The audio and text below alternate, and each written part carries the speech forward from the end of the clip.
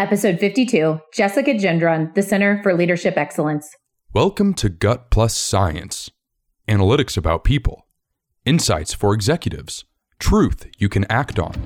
A high-energy, fast-paced, results-oriented exchange featuring employee engagement evangelist and CEO, your host, Nikki Llewellyn. Hey, it's Nikki, and we're back on the set of Gut Plus Science and with another powerful topic. So let's go. Most employers want to just check the compliance box to confirm legally that they are addressing sexual harassment, gender bias, discriminations, and very important topics like that. We have our employees watch like 30-minute videos or very terrible slideshows that have voiceover content and go in one ear and right out the other. So let's stop any of that checking the box stuff that we do and start creating a workplace that is safe, inclusive, and respectful. All of this really impacts employee engagement in such big ways, and we're going to talk about that today. Today, we have Jessica Gendron, president for the Center for Leadership Excellence with us, and she's passionate and experienced on this topic. Here's just a couple of things that she told me in prep for our episode today. This is what Jessica said. I am driven to create gender equality in the workplace and advance more women in business and nonprofit leadership. There is still not enough of us climbing the ladder or at the top. I am driven to create opportunities for people from social groups that don't represent white, straight, Christian, male perspectives in business and nonprofit leadership. Diversity of voices at the leadership table make companies and the world better. The system is rigged to continually advance people that are like the current leadership, and I am driven to disrupt that, help individuals get the coaching, training, and support and mentorship to advance up the ladder. So with that, I am really pumped to dive right in. So Jessica, welcome to the show. Jessica, welcome to the show. Let's level set to kick this off. How big of a deal is workplace harassment today? Like, how is it affecting the marketplace, especially in the talent world and the challenges we're having today? Yeah, so I think that in the talent world, we've been talking about workplace harassment for a really long time, but I think the rise of the Me Too movement has really put a brighter light on workplace harassment, and it's becoming a bigger and bigger issue. I think the challenge with it is the only data that we have around workplace harassment is whether or not people make a claim, whether or not they report that something has happened. And what we know is that most people just don't report these incidences that are happening in the workplace. As of recent dates, though, I think what we're seeing is that people are feeling more emboldened to be able to report things that are happening in the workplace. From 2017 to 2018, the Equal Employment Opportunity Commission, or the EEOC, had a 50% increase in the claims related to sexual harassment. So we've seen a major jump in claims related to that. So this is very timely, and it's stuff that people are talking about. And I think it's becoming more illuminated as the shift in the landscape starts to become more towards building inclusive workplaces, people feeling safe in the workplace, the rise of the Me Too movement, greater diversity in the workforce in the United States. And I think all of those things are sort of the perfect storm right now. Yeah, and just a great time for you to be on the show. I think what would be important is thinking about outside of maybe a severe sexual harassment issue. There are so many forms of harassment, and sometimes we sweep them under the rug and we're like, yeah, that's not a big deal, and don't address those things. Could you maybe talk about maybe some different examples of things that maybe people aren't realizing, like that's harassment and it's really affecting engagement and overall health of people?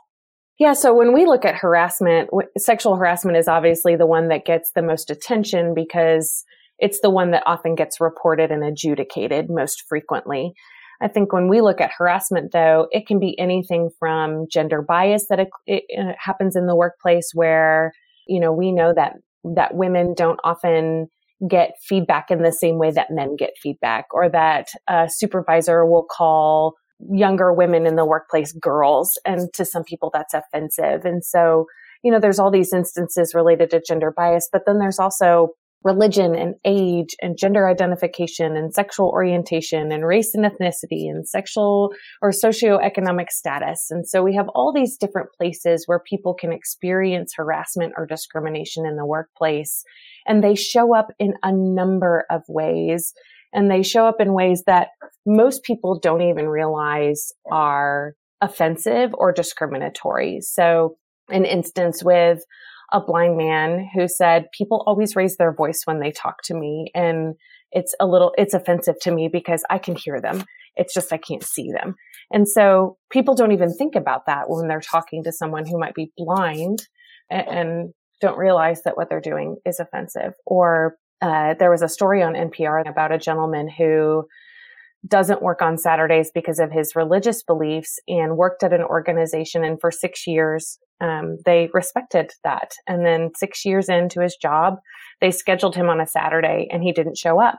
And on the Monday when he showed up for work, he got fired. And the case is now going all the way to the Supreme Court because of religious freedom. And so there's all these little ways and big ways that show up in terms of harassment for people in the workplace that we often don't think about and people are pretty blind to.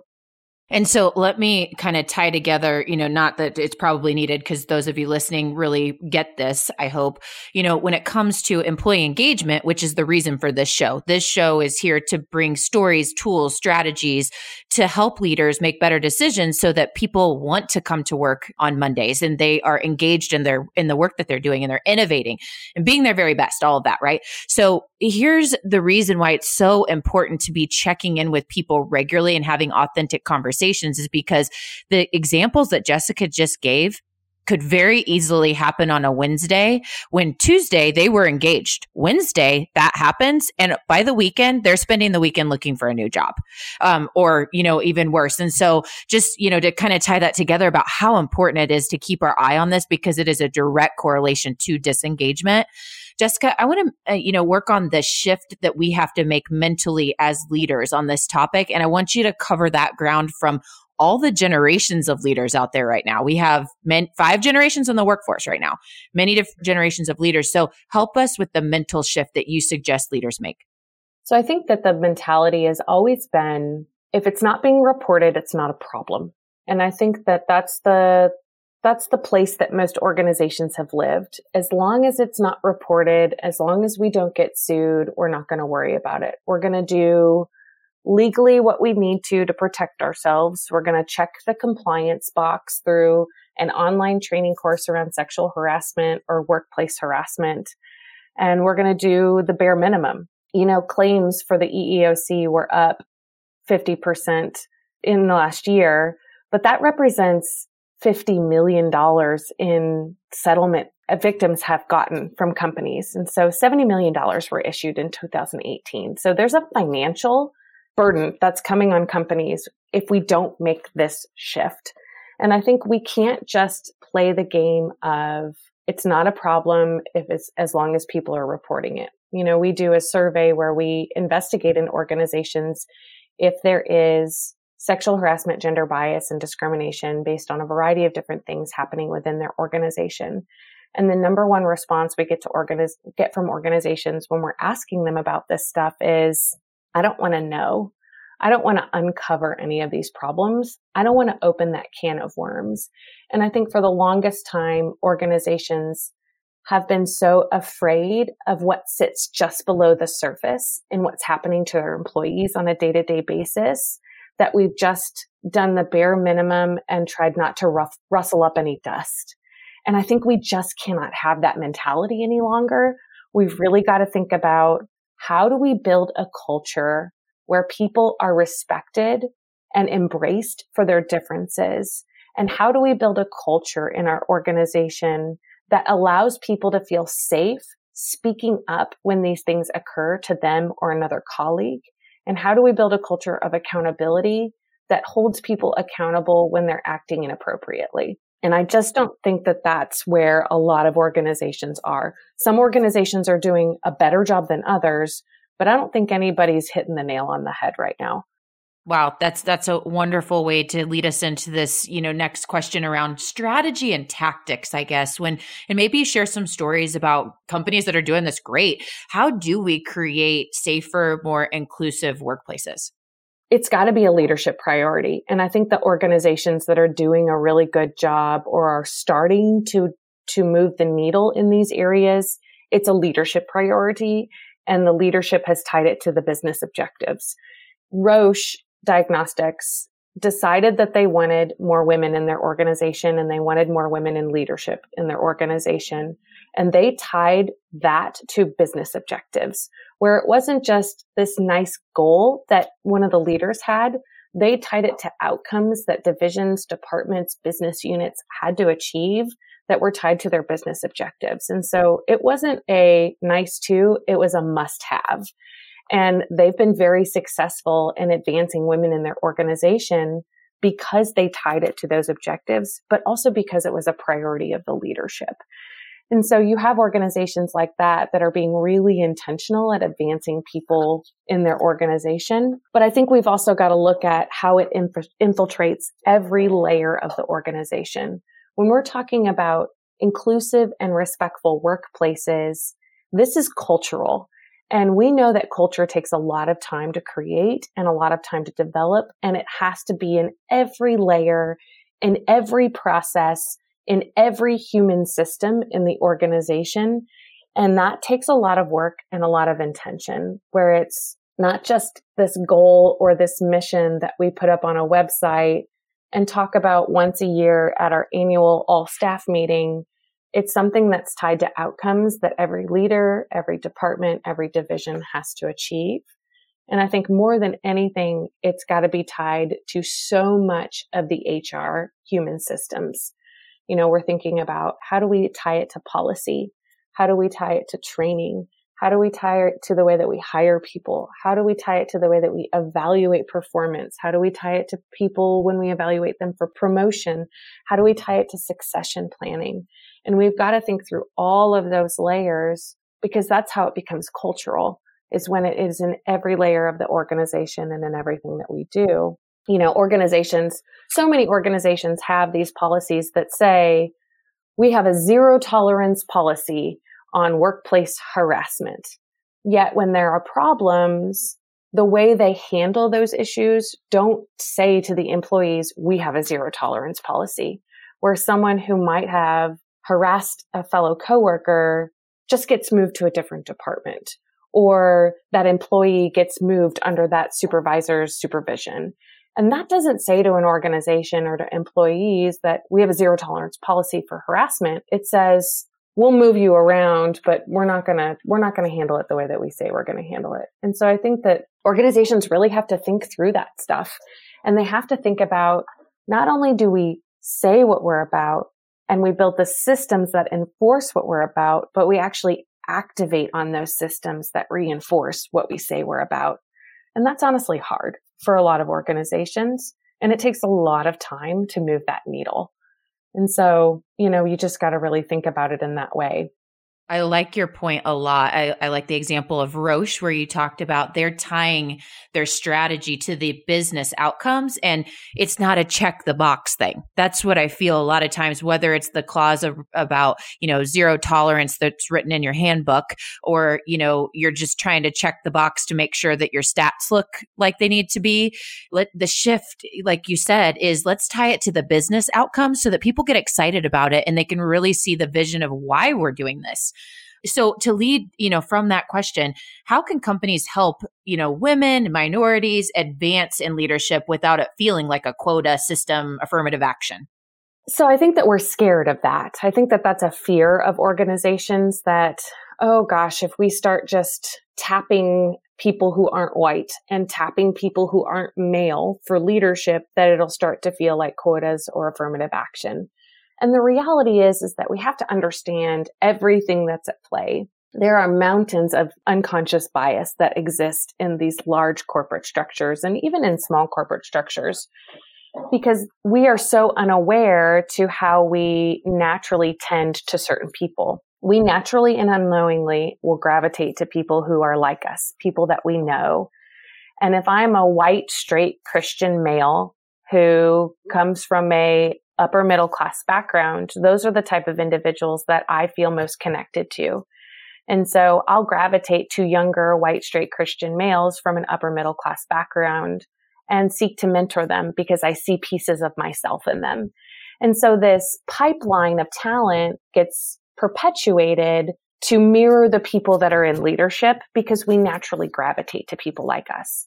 So if we know that, and if we know that leaders are naturally going to tap and mentor people that they see themselves in, then we need to find alternative people that maybe aren't like our current leadership and tap those individuals a little bit more intentionally, knowing that they're not going to get tapped because they're less like the leaders.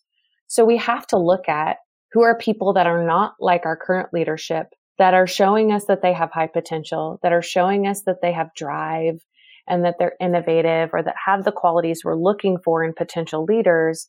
And how can we invest in those individuals as well to help them get training and resources that maybe they're not getting to advance in the organization as well. When we look at, there's all this research about the way men are evaluated versus the way women are evaluated.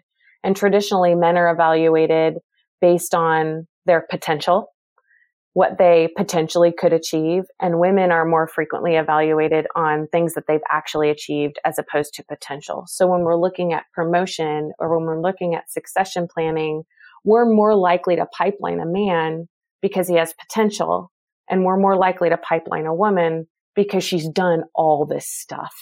And so we have to know that stuff when we come to the table to talk about who we're going to pipeline in succession or who we're going to promote, knowing that that bias exists. And when we look at, women are evaluated more frequently on their communication style than their male peers, and males are more frequently given feedback with specific things that they can do better and specific things that they need to improve on. And so we have to know that when we're going into performance evaluations, that bias exists so that we can correct ourselves to ensure that across the board, we're applying universal principles for how we're evaluating people, how we're promoting people, and how we're providing leadership succession to people. So what about this? Talk about unconscious bias. It's a hot topic today. How do you explain it so that we can make sure everybody's on the same page? And then what should companies be doing about this? So unconscious bias is essentially your family, your religion, your faith, your upbringing, your life experiences teach us what we believe about the world. Those things could be right, they could be wrong, but they are true for you. And those things impact how we interact with everybody on a day-to-day basis.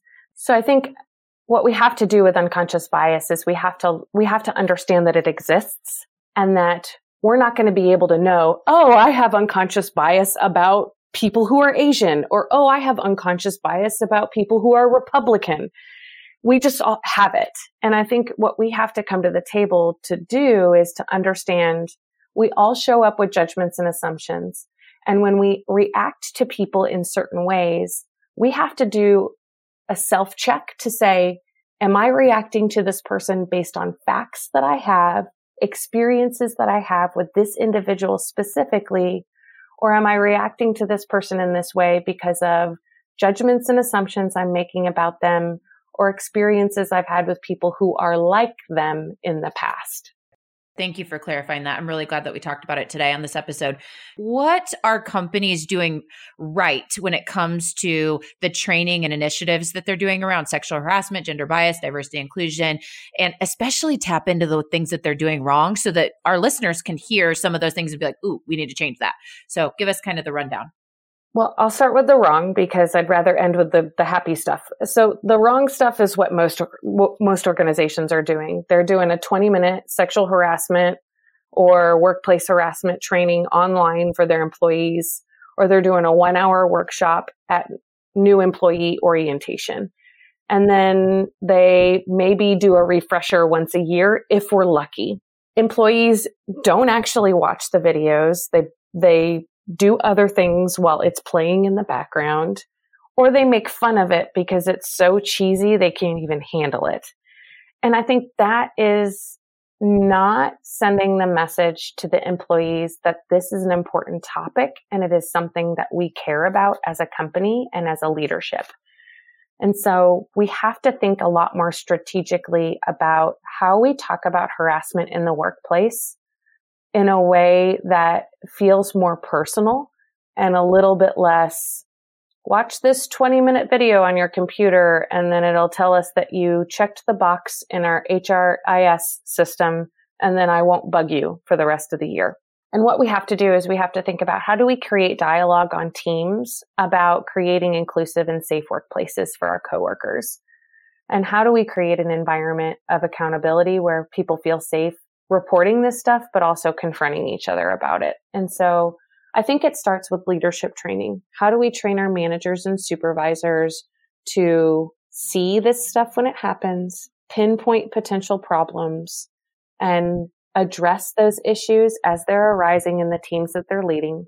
And then how do we teach managers and supervisors then to take it to their teams and have dialogue about differences, whether it's religion or sexual orientation or socioeconomic status or race or gender? How do we have conversations like that in our teams where we're able to discuss differences and how those differences make our team more valuable, not more complicated? So I want to go into wrapping this up with your advice. So 2 parts. What advice would you give someone who wants to advance further into leadership? And what advice would you give a leader who wants to build greater diversity on their team? So for people who want to advance more in leadership, I think the one thing I will say to you is that it is not your supervisor or manager's job to keep track of all of your accomplishments and to pat you on the back and tell you what a great job you did for all of the things, and here's your promotion and your raise. It is our individual responsibility to keep track of the successes and the way we have helped advance our organization, and to bring those to our managers and supervisors and say, here is all the stuff that I've done this year, and here's all the stuff I've done to advance our organization and our business objectives. That is our individual responsibility. So we have to be advocates for ourselves.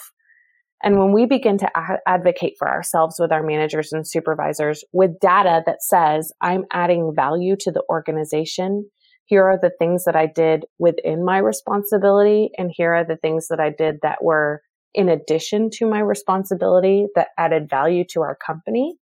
But then also to be able to come to the table and say, I need more training here, or I want resources here, or I would like some coaching because I'd like to take on more responsibility.